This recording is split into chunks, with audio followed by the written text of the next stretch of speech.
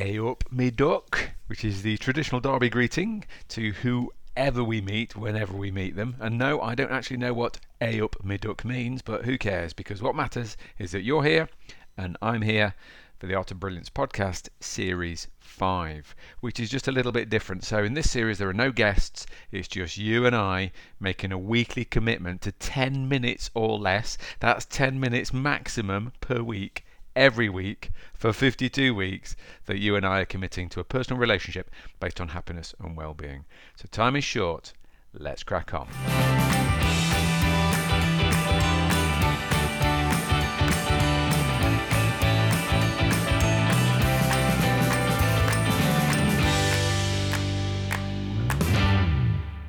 Okay, so in this episode, in terms of trying to give you something that that reverses everything we thought to be true, then I'm going to take you to India, but we're going to go via a very famous psychological theory put forward by Abraham Maslow. So, in case you don't know, Abe Maslow, I think it's 1950s. He proposed something that's very famous now in psychological circles called the hierarchy of needs. So you have to, again, it's a visual thing, but I'm just going to introduce it. I'm going to come back to it later and invert it, but just get it in your head. So revise it, or if it's your first time, picture it in your head. So it's a pyramid, so it's a hierarchy, a pyramid, and it's divided into 5 sections. And Maslow's thing was human beings are motivated by the next level of need in their life that hasn't been satisfied. So, for example, so he starts at the bottom. So basically, he calls these your physiological needs. So human beings, your basic survival. You've got to have enough food and water and warmth and sleep in your life. If you haven't got those basics right, then you can't move on to satisfy anything else until you've got some food in your belly. Now, once you've satisfied those basics, then you can move to the next level of Maslow's hierarchy, which he called safety. Safety needs, like security and having a roof over your head and feeling like you can get through the day with you alive without being dying at the end of the day. Yeah. So that's your safety needs. Now, above that, once you've got food in your belly and you've got a roof over your head, then you can move on to the third level of his hierarchy, which he called, it was kind of belongingness and love. So this is about relationships and friendships and the need to belong to a community, a tribe, a family, whatever. Now above that is his fourth level, which is kind of esteem and feeling good about yourself and feeling like you're achieving your purpose and feelings of accomplishment, feeling you're getting somewhere in your life. In Art of Brilliant language, we call that your why factor. You know, why do you get out of bed in the morning? Why does your organisation exist? And the biggest question is, why should anyone care about those things? So that's that leads you on to the top of his hierarchy, which is very famous actually. He called it self-actualization, which kind of tripped himself up with a big word there, but that's essentially about achieving your full potential. And for me, self-actualization has become a feeling of being at peace with being me. Right, so being comfortable in your own skin, I think, is self-actualization. Anyway, the point being, you move up those hierarchies, and most people won't get to the top of that. Anyway, park that in your head. I'm going to come back to it and reverse it in a second via India. So very quick backstory actually. In 2019, so just before the pandemic, I decided, I'd had this sort of dream for about 10 years of just going on a walkabout in India for a few months. And I've got a full-time job, I love my job, I've got a family, I couldn't really do it.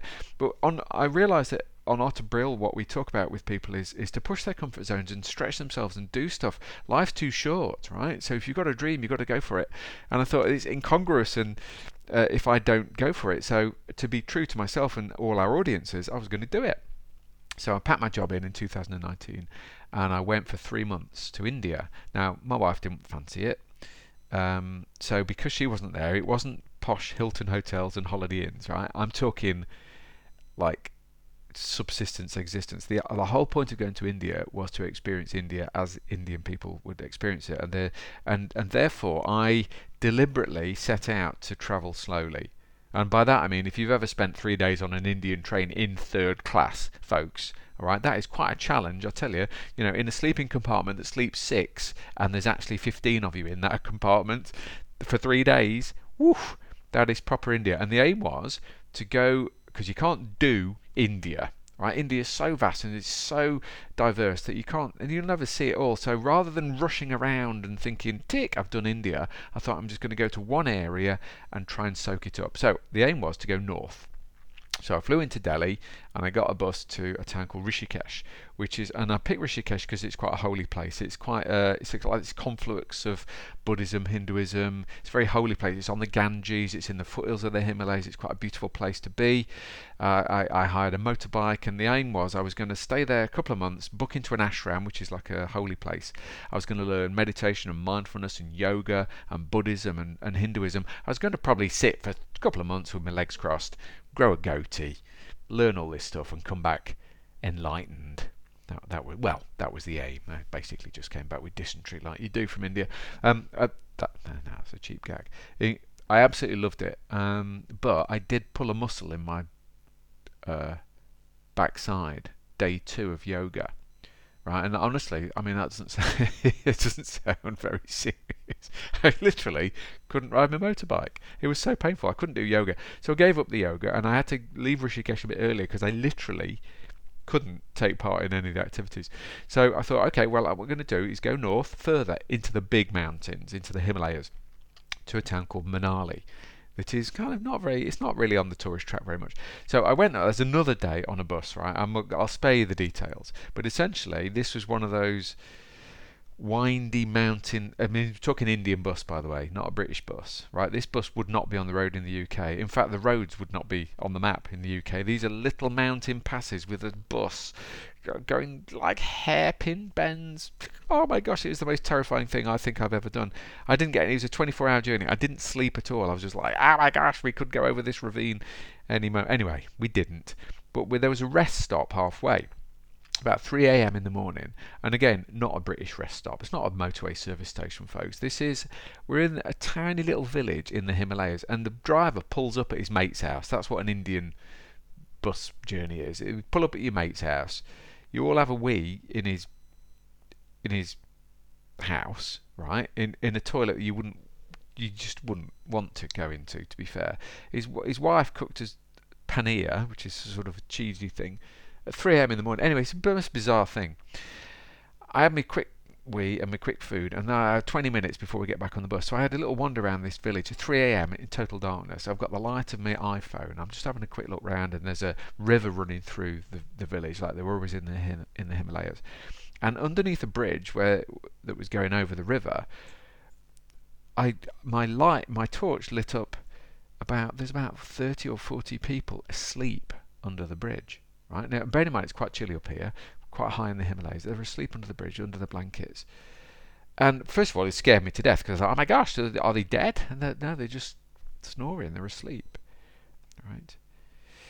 They live there, and that got me thinking that pretty much probably under every bridge, particularly in the big cities, there'll be hundreds of people asleep, which actually gets me feeling quite emotional about the plight of some people. But if we just park that, my point was that I came across these people in the middle of the night in this Indian village in the Himalayas. They live under a bridge. These people have nothing, right? So they don't have a roof over their head. They probably haven't got enough food in the tummy. But I thought that possibly they might be at peace with what they have and haven't got. And I'm thinking that if we go back to Maslow, and Maslow's hierarchy of needs, and you can almost turn it on its head, and the pyramid now stands on its pointy bit, that I suspect, and I can't prove it and I might be wrong, but I suspect these people have got more peace in their lives than we have. I suspect that they haven't got a lot, but they're comfortable with not having a lot. So in terms of being peaceful in their own skin, they've probably got that. And yet, what they haven't got, they haven't satisfied the basic needs. They probably haven't got enough food, they haven't got enough water, they haven't got enough sleep, they haven't got safety, they haven't got a roof over their head. So all the basics of human existence that they haven't got, and yet they may have transcended that and be more peaceful maybe than we are over here. Now that I don't know, because I can't prove that, but it was a big awakening for me about Maslow's hierarchy. If we inverted it, is this spirituality thing and this being peaceful in your own skin. It's an interesting thought, I think. Now make of it what you will, but my point is this, as my clock ticks to 10 minutes and I don't want to go over 10, is that my thought is this, is these people have nothing, but they have peace. And if you think about us in the Western world, we have everything except peace. And like I say, I think it's an interesting thought. Do with it what you will. But until next time, have some peaceful thinking. Thanks for listening to the Art of Brilliance podcast. If you've enjoyed it, please subscribe and tell the world. A nice review would make our day. That's the very best way of getting like-minded people to tune into our very simple messages about happiness and human flourishing. If you've hated it, please keep quiet. Remember, the world has enough negativity already, so be a lover, not a hater. Feel free to check out our training and the little shop of happiness at artofbrilliance.co.uk. Thanks again. See you next time for another amazing episode.